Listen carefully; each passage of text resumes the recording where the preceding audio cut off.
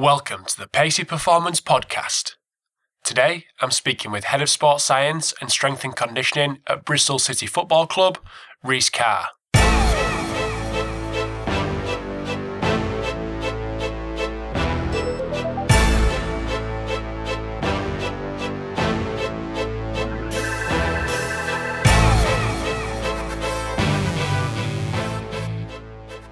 Hi guys, welcome to episode 34 of the Pacey Performance Podcast.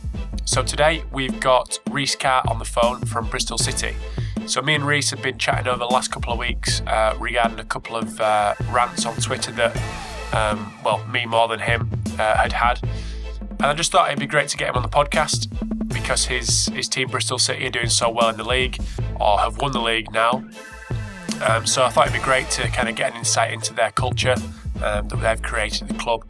So today we talk about building a culture in a league-winning team, working at a club without a Premier League budget, some injury prevention strategies, and the ability to talk coach to technical coaches, because I know Rhys has got up to his UEFA A coaching badges, so he's also obviously an accomplished coach as well.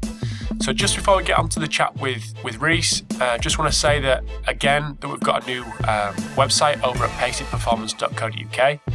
So if you jump over there, there's a couple of new pages, and you can also sign up to the newsletter, which will go out every month and just give you a roundup of everything that's going on with the podcast and everything else with regards to Pacey Performance. So we'll get bombarded with crap.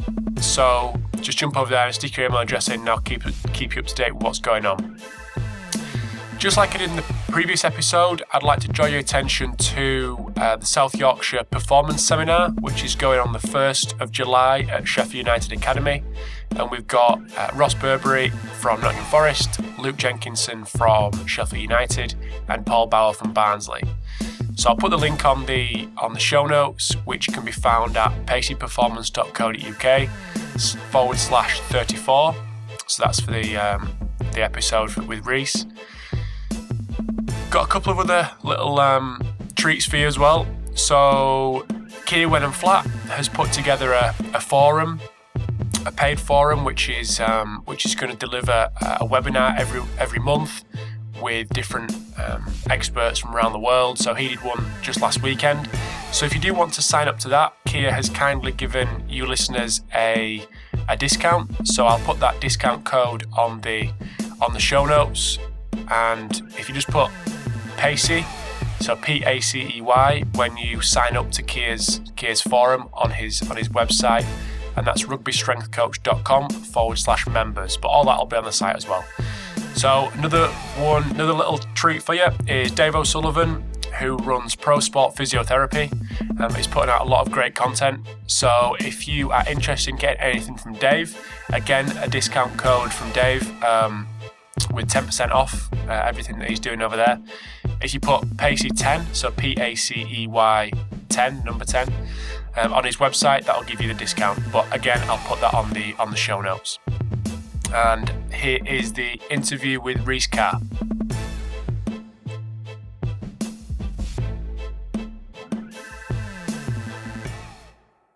Hi guys, welcome to the Pacey Performance Podcast. Today I've got Rhys Carr coming from Bristol City Football Club on the phone.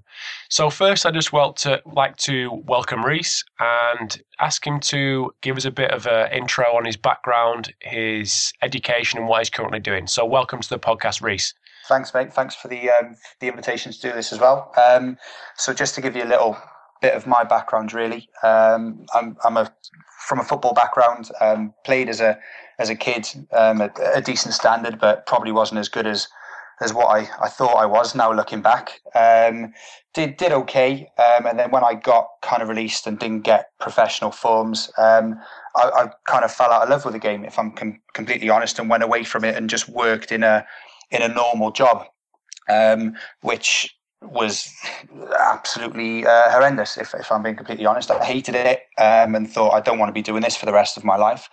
So then decided, well, what am I passionate about? And I thought, well, I like to coach, and I love my sport. I love my football, and I'm very interested in the fitness and the strength and conditioning side of that. So So decided to go back to university, got my degree, my master's in coaching science, and then got a few coaching qualifications alongside that as well.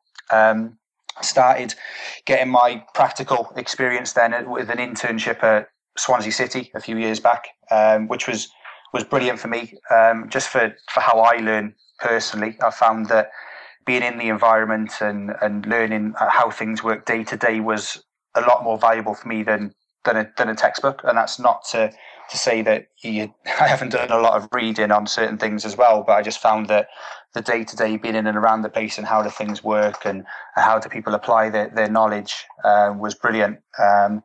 So went from there to Cardiff City, which is where I'm from. Was there for a few years, and then that was with the academy. Well, first of all with the first team, and then the academy, and now I'm with the first team at Bristol City. Cool. So how long did you say you've been at Bristol? I started here October 2013, so not quite at the start of last season, but enough time now, yeah. Okay. So you mentioned the kind of this, what happens in football, the kind of environment. Mm-hmm. How hard do you think it'd be for someone not in football to come into that football environment? With how it is. I mean, we all hit, people aren't used to what it's like in football. This is what we do in football. Is it a kind of hard environment to adapt to? I think that it totally depends which football club that you're at. I mean, obviously different personnel at different football clubs are open to different approaches. But I certainly think that a game understanding helps, because I would be the first to say if I was to go and work in another sport, even though a human body is a human body and how we train it would be similar principles, my lack of game understanding it would hold me back. However, in saying that, I've met several and worked with several people who wouldn't describe themselves as football people, as strength and conditioners, as physiotherapists, as rehab coach, who have been brilliant, who have been really good and passionate about their job. I think the first and foremost thing that anyone needs to see, whether you're in football, and I imagine it's in any sport, as long as someone's very passionate and willing to work hard, and they can back that up with a bit of knowledge, as well as being good with people, players, other staff, sometimes we're managing up with people in the board and executives, people like that, then that's what you need really, is just that passion to want to do well and improve yourself and do a good job really. Mm-hmm. So from my point of view, the kind of communication with players and be able to relate to them, not just talking about what goes on in the gym or what goes on the field, but actually just relating to them as people. Mm-hmm. From your experience and what you think, how important is that in your role? I think it's critical. I think that when you work with any players, there's a saying that I'm not sure how many people would say it in other sports, but the players have to be having you, for want of a better term. Yeah. If they don't, you could have the best ideas, you could have the right knowledge to be able to help them and improve them, but if they're not having you, then they're not going to implement the things that you're trying to help them with. And I think that's really key. I mean, but how you do that, there's no blanket recipe in terms of, well, I have this same approach with everybody else. It's the same with anything, whether you're managing a group of footballers or you're managing a group of people in an office. Everybody's different, and how you get the best response from them comes down to you then, and your own kind of coaching skills really, which then comes back to why I think some of the applied experience is key, and not only looking at people and what they do with players, but why did you take that approach with him, whereas you did a different approach with somebody else. So yeah, I think it is critical. Cool. So this may go out, well, this will go out past this. So you could have had your drink and got a bit leery, 3 weeks ago. But so you could win the league tonight if Port Vale do the job against Preston. Preston, yeah. So you could have won the league. Hopefully you have won the league by the time it goes out. But we talk about the culture that's been created at Bristol. Obviously, the top of the league and competing at the top of the league for probably all season. Talking about what you just discussed there with being able to manage people, is that been a part of the kind of winning culture that you've created, or you and your staff have created at Bristol? I think I won't ever want to sit here and say that any culture is down to myself. I think that everyone's worked really hard, and that's been really key as well. Is everyone's kind of singing from the same song sheet. Not only is the manager a really driven man, and he makes sure that people don't lose focus, which is both players and staff. There's a good, experienced and passionate staff here that want to do well. Then I think credit's got to go to some of the players as well.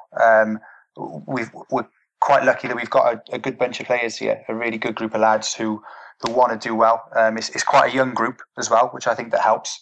And even then, the more experienced players that we do have are fantastic pros, really good pros. So they lead by example, and then some of the younger players as well that are in their kind of early 20s, they've kind of bought into everything we've done, and I think a little bit of success helps. I mean, obviously we have had a good year, fortunately, and we've started well and we've maintained that. And I think that when you start well, if people aren't buying into your ideas for the first couple of weeks where they're just going along with them, then they start seeing a little bit of proof in the pudding, and then your culture's kind of made then, and I guess then it's maintaining it and keeping it up. So when you're coming in, you might be feeling tired because of things going on in other realms, like the little one might have kept you up overnight and things, but you've got to be seen to be the same and consistent, because otherwise other people will cut corners as well. So it's just maintaining it and keeping on top of people, really, not in a overly forceful way, but just in a professional way. We're professional when we're paid to do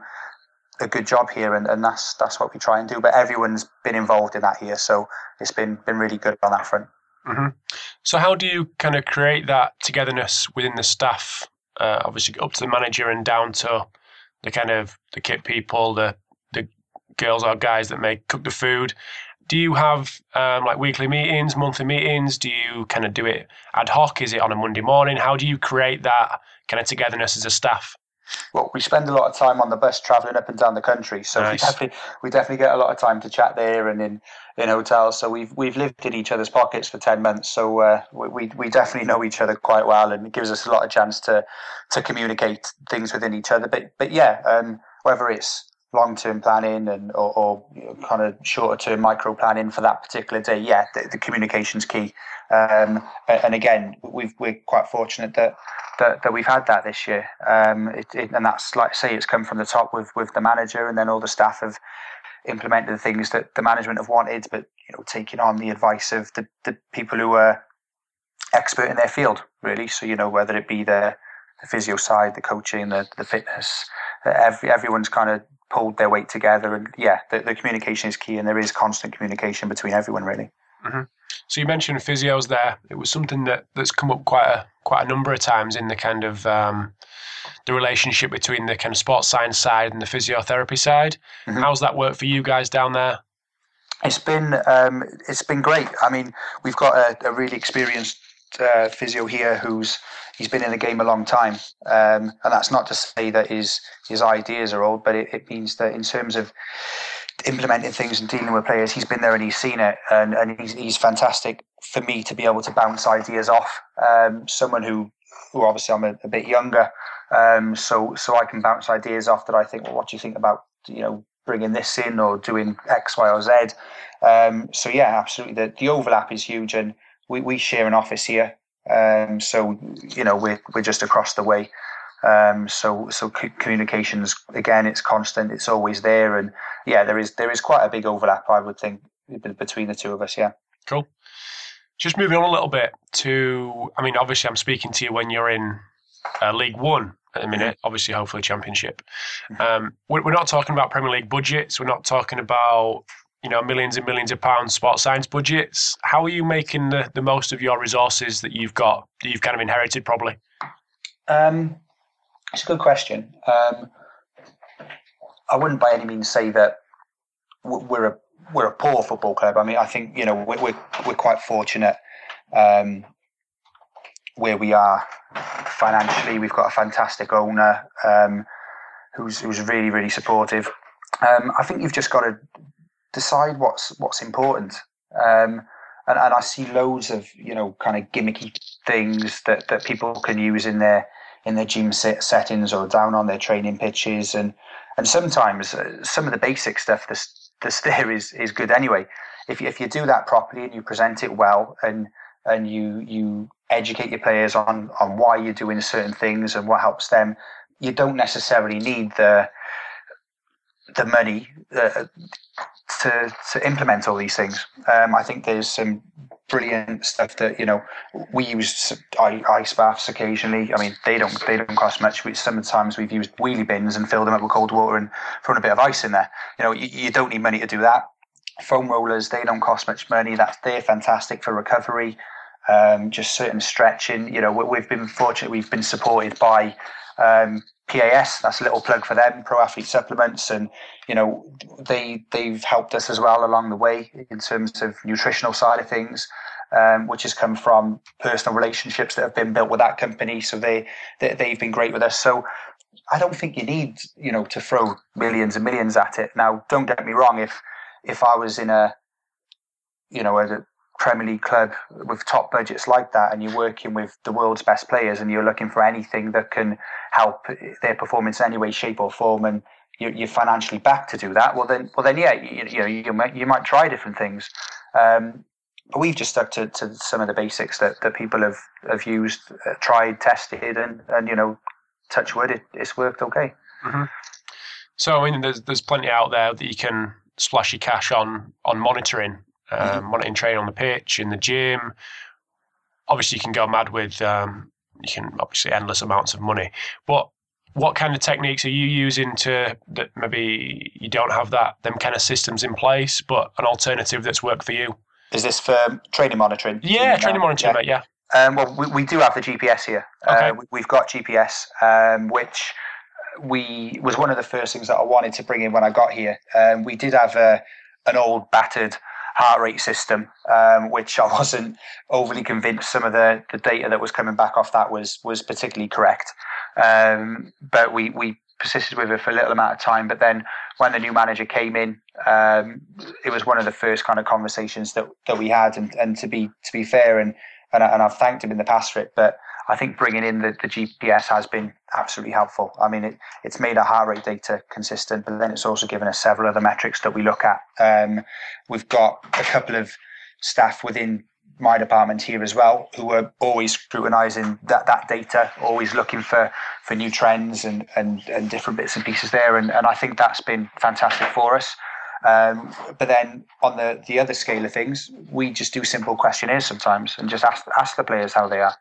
How sore are you today? How well did you sleep the other night? And that can give us an idea of where people are as well. So from one end, we're having the GPS, which is obviously some of the top end spec, to some basically just sometimes just asking someone how they are, rather than trying to troll through data. Are you okay? How do you feel today? How did you sleep? How sore do you feel? You were complaining about your hamstring last week. How was it after the game? And you can gauge people a little bit like that as well, as long as you know your players. Definitely you can do that as well. And generating a chat, generating a talk. How are you? Yeah, absolutely. I mean, at the end of the day, they're humans as well. They're human beings. These professional footballers, and they're some are. Yeah, there's some that aren't, but we've got some really really good set of lads here. And number one for me, you want to do well, and you want to do well on the pitch, but you want to do it with good people as well, because you remember that, and they give you good fond memories. So if we can look after our players, number one as footballers, so it helps their performance, and it does our job right, and it gets good results for the football club, great. But then if we can also look after them as people, I think they appreciate that. And then when they've got to run a few extra meters in a game, or they've got to do a bit of a longer recovery run in the 93rd minute to keep your 1-0 lead and things like that, then they do it because they respect the people around them, their other players, their other staff. So yeah, I think just treating people like human beings sometimes, it can be just as good as some of the high-tech monitoring out there. Mm-hmm. Cool.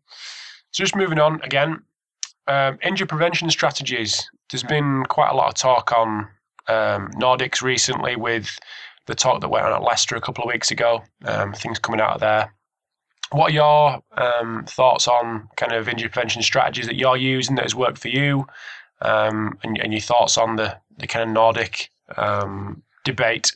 Firstly, I mean, with the Nordics, we've used them. I've used them in the past with at different clubs that I've been at, and I've implemented them here. Myself and my assistant, who's a really good coach here, Derek Bonsu, who's come from primarily from a rugby background, but he's come into us now and he's done really great this year. We often have this conversation about when's the right time to do Nordics, and we've had that a couple of times. Should it be at the end of the session when they're warm? But then you've got the conundrum of, well, if it was a certain session, there might be little micro tears through muscles, so you don't want to make them any worse. Should we do it before as part of an activation? And I don't think that we've come up with what we think is the right idea yet, but what I do know is that, touch wood, so far this season, the injury prevention work that we've done has stood us in good stead. We've been all right in terms of injuries, and our availability data in terms of training and matches is really high. So how we, certainly with the Nordics, is we did more of them towards the front end of the season, towards this back end of the season. Certainly when there's a high volume of games, we don't. We just look at recovery and regeneration strategies then, really, to get people ready to go again, because Saturday, Tuesday with a certain intensities that we want to play at, it is grueling. So I think then to do Nordics within a program as congested as that, you might be asking for trouble. But during the start of the year, in terms of injury prevention, we used them. When we had clear weeks, we would use them during activation sessions. So towards the back end of activation, when people were a little bit more flexible and a bit warmer, and like I say, touch wood, we've been all right with them. I think we've had one hamstring strain this year. Two. So over the course of a season, I'd probably take that if I could have that for the rest of my working career in football. Anyway. Mm-hmm. Do you just want to talk through what you call activation, just doing that kind of things that are involved in that little period of time that you have with the players before training? Yeah.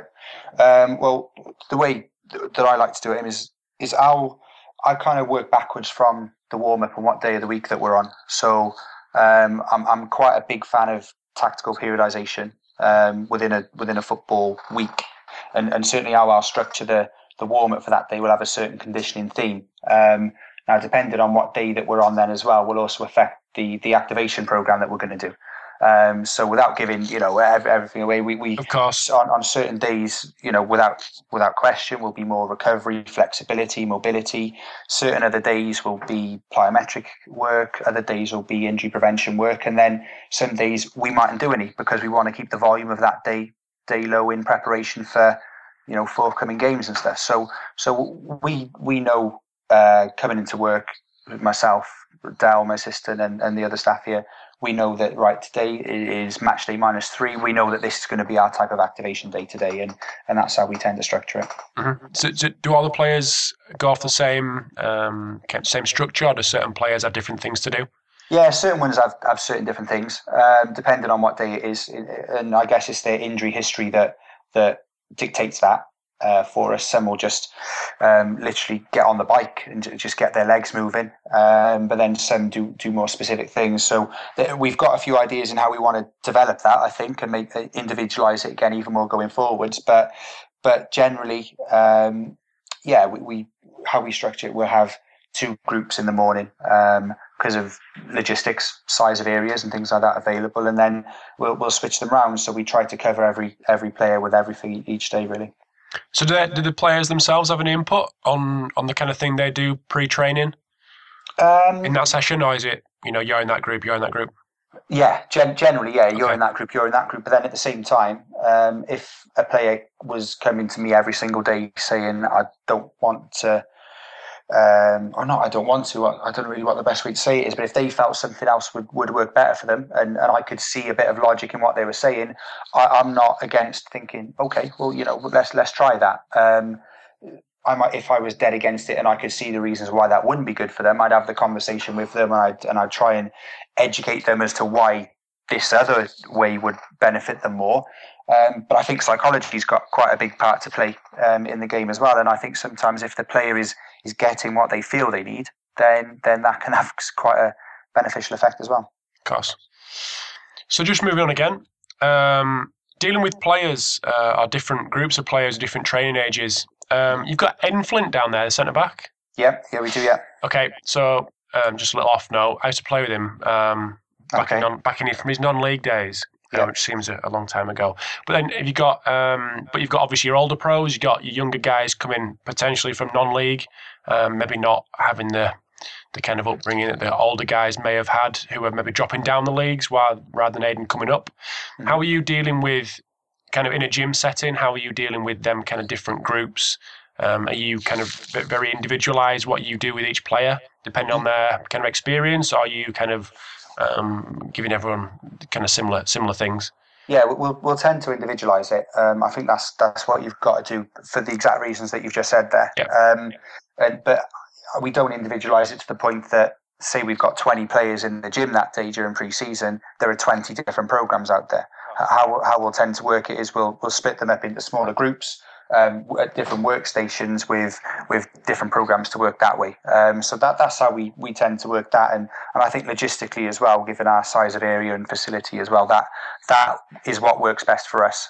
Grouping people that have got, whether it be similar training ages or similar kind of 1RMs for certain exercises that we're doing that particular day, whether we've got a group that we want to work on strength, a group on hypertrophy, so on and so forth. So it'll be to their eyes that mightn't be trained in kind of strength and conditioning or sports science, they might see it as a similar kind of session as the guy next to them, or the guy in the group over there. But there is different, aspects to it depending on what their individual needs are. Yeah. Mm-hmm.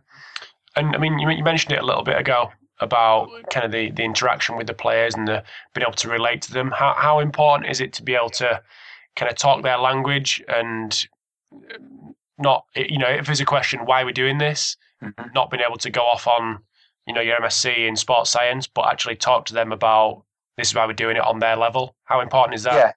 Yeah, that's where I think the game knowledge comes in, because and certainly I've found that with certain players, they'll generally, like I say, we've got a very group here, and they're very good group, here, and they would understand if we were to explain to them why they're doing it for X, Y, Z. But I think if you can put that into terms of why specifically that will help their game in this certain game scenario, well, then they can build that picture. And there's no player that doesn't want to be better. I mean, for me, I don't think. I mean, a lot of people might show that attitude sometimes, and I've seen players at different other clubs and stuff, and they kind of look like they're not bothered or they don't want to be better. But I think that when it actually comes down to it, 99.9% of them want to be able to perform, and people enjoy winning, and people enjoy playing well on a Saturday afternoon in front of however many thousand people. So if you can put it in their language and give them the picture of why this will help their game, well then, yeah, certainly that gives you that buy-in.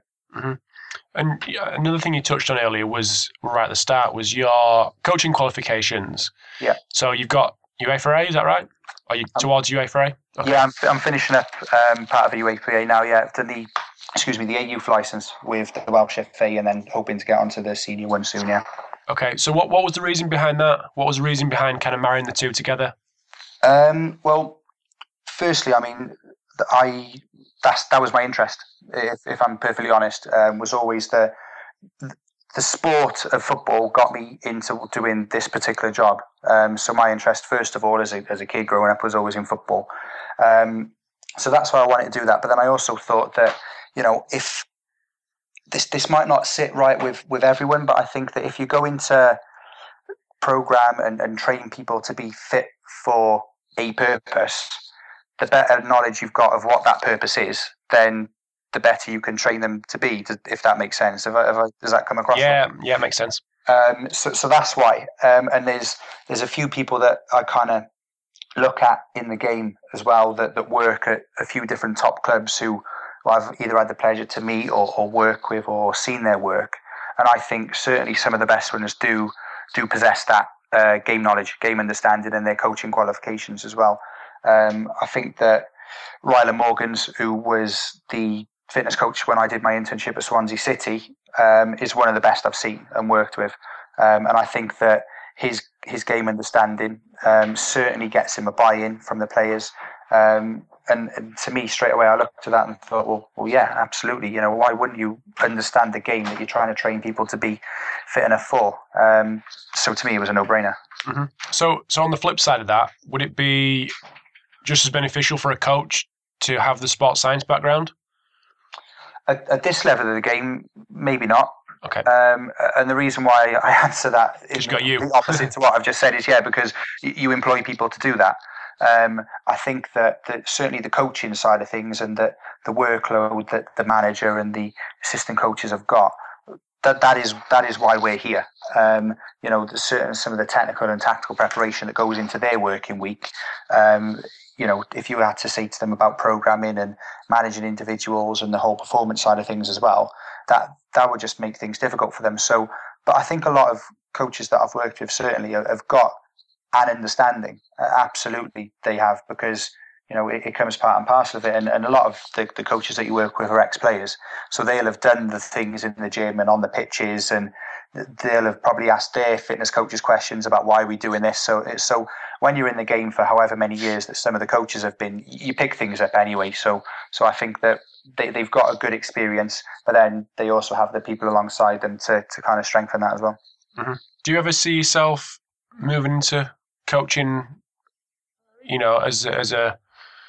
as a full-time role, or is it always going to be S&C, sports science, whatever you want to call it?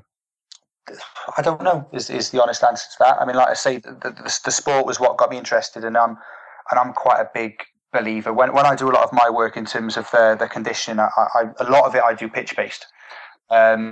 There is a lot of gym work that goes on here, and certainly the recovery stuff that we'll do alongside it as well, that you have to have your sports science, your strength and conditioning head on then. But then I also think there is a lot that you can do on the grass, and that is a part of my job that I definitely do enjoy. I love being out on the grass with your boots on and involved in the coaching session. And like I said earlier on, how we kind of structure our training days when they come to the warm-up with myself, that will always be structured depending on what conditioning day and what element that we're looking to train on that day, be it speed, be it reaction speed or football strength. But then, so those kind of physical aspects of the warm-up will be in there, but then I'll also be looking to marry that up with what the coaches and the managers are looking to do within their session from a technical point of view that day. So if they're going into, I don't know, different possessions or cross and finish, and I'll try and replicate and prepare people as best as I can for that session, incorporating the ball work in the warm-up, but around a physical framework. Mm-hmm. Just remembered something that I was going to ask you, just reversing 10 minutes. Yeah. Tactical periodization, just want to give us a little bit of an intro on tactical periodization, how it kind of functions and how it dictates what you do during the week. Yeah, well, it's each day's got a certain theme basically, and I'm sure a lot of people that are listening to this would have come across it, especially those that are the more kind of football-based people. So depending on if your week is what we call a clear week, i.e. Saturday to Saturday, or if you've got a week which is Saturday, Tuesday, Saturday, which it seems like we've had a million of this season. So obviously on certain days within that probably clear week, you would have recovery sessions. You would have days that were more larger areas and bigger sided games within that, or bigger sided possessions, bigger area crossing and finishing, whatever technical and tactical framework you want to get in, but around a certain physical criteria, i.e. size of areas, work to rest ratios. So like I say, you might be working on an aerobic day, you might be working on a strength day where there's lots of accelerations, decelerations, so a lot of eccentric work going through hamstrings and things like that. Looking at speed days where players can open their legs, again, size of areas will help them with that, trying to get them to reach top speeds. And certainly within your warm-up, you can probably do a little bit more plyometric work and change of direction work within that, which would incorporate speed, and then also reactive speed, which is what we would tend to do the day before a game. So it just switches people on mentally, but the volume of work is very low. The intensity is there, but the volume is very low. So that would be a kind of very quick overview of a clear week. Whereas Saturday, Tuesday, Saturday, from a physical point of view, you're individually managing. So players that might not have been involved in the game on that weekend might need additional physical top-ups during their training session, whereas the others are just getting recovery work and tactical prep then for the next one, which is never more than 72, 48 hours away. Mm-hmm. Cool. Just didn't want to let that go before I let you go. Just one last thing. I know we discussed it a little bit off air, but just without going into too much detail and stepping on too many people's toes, the state of S&C at the minute in the UK, how do you see things kind of moving forward for the industry? I think that I mean, I'm answering this question now, and I've only got a few years myself working in professional sport, and there's a lot of people out there that have got 20, 30 years to their name already. So, but I think that it's in a good place. I mean, you've only got to look at the amount of people that are coming out of universities and whatnot now with strength conditioning, sports science degrees or coaching science degrees, and the pool of people that are able to work in the environment now is huge. It's an enormous amount. I mean, we advertised for an internship last summer, for a paid internship at the football club. We had 250 applications. It's frightening that people want to work in there, and I think that what that does do is it drives the standards up. I mean, I remember not so long ago being in that position, doing internships, and certainly myself, I felt like I had to work even harder and gain even more knowledge and push myself and to try and further myself to stand out to get a job. So because of that ultra competitiveness that is out there, certainly amongst the people that are coming through universities now, I think it is driving standards up. But then there is also a place, and I'm talking from experience, for the more experienced coaches that are around, because like I say, that applied knowledge of dealing with players and being in the environment day in, day out, and how to approach things that when you come into work the day after a win might be different to how you approach things the day after a loss.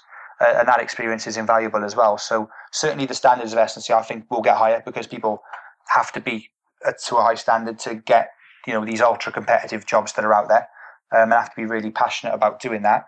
But then the experience as well of some of the people that have been in the game, so to speak, a little bit longer, that's also critical as well. So I think in a few years' time, when those kind of younger generations have got their applied experience as well, we'll be seeing even bigger and better things. I mean, the stats don't lie. The games and the sports are getting quicker. They're getting more physical, more dynamic, more explosive, and people are having to do things. Professional players' bodies are having to do things that they didn't have to do 10 or 15 years ago. So to keep up with that, so does the knowledge base behind the people that are trying to condition them to be able to perform at those levels. So yeah, it's getting better, and I think it'll only continue to do so. Mm-hmm. And you've been to as we talked about before, the Seattle Sounders Sports Science Weekend a couple of years back. Yeah. Just from what was going on there, how does it compare to what you've seen in the UK? In terms of conferences? No, in terms of the work that they're doing with their guys over there compared to the work that they're doing. Obviously, you guys or your team are doing over here. Yeah. Well, I was fortunate enough, like you say, Dave Tenney invited us over there to go to the Seattle conference a couple of years ago, and Dave is someone, I keep in touch with Dave now because he's someone who I respect a lot. I think Dave is quite similar in certain ways to myself, that he's got his football background and his kind of coaching qualifications as well. But Dave, he amazes me. He leaves absolutely no stone unturned with some of the stuff that he does at the Seattle Sounders. And he's got a really strong team there. Chad, the stuff that Ravi does with numbers is phenomenal, which helps them over there as well. But I think when you've got as good a group as that, their success is proven on the pitch. The way that they're willing to share those trade secrets, I guess, and are so open, is fantastic. Cool. I agree. I'm hoping to reap the rewards that you did. Yeah, no, it was a really, really good weekend, and I thought that some of the other coaches over there, certainly the American coaches, they're different to British coaches. They're absolutely, I find that I love America, and I love spending time there whenever I get the chance to. It's great, and I think that the coaches over there, just the people, their enthusiasm for things is fantastic. I mean, you've only got to watch the crowds at certain sports games, American sports games.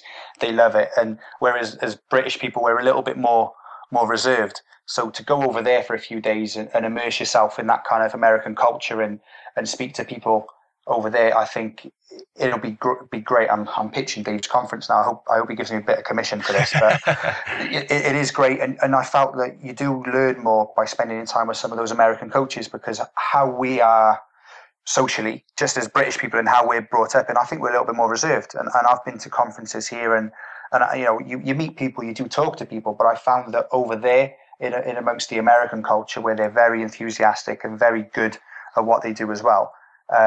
it was easier to get those conversations flowing. And you know what it's like sometimes at these conferences, you learn a lot of knowledge, and you pick up the most things sometimes just having a chat with people afterwards, you know, over a coffee or over a beer if it's at the social event in the evening. And so over there, you'll pick up loads.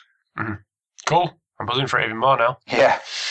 So last but not least, where can people find out what you're doing? So social media, things like that.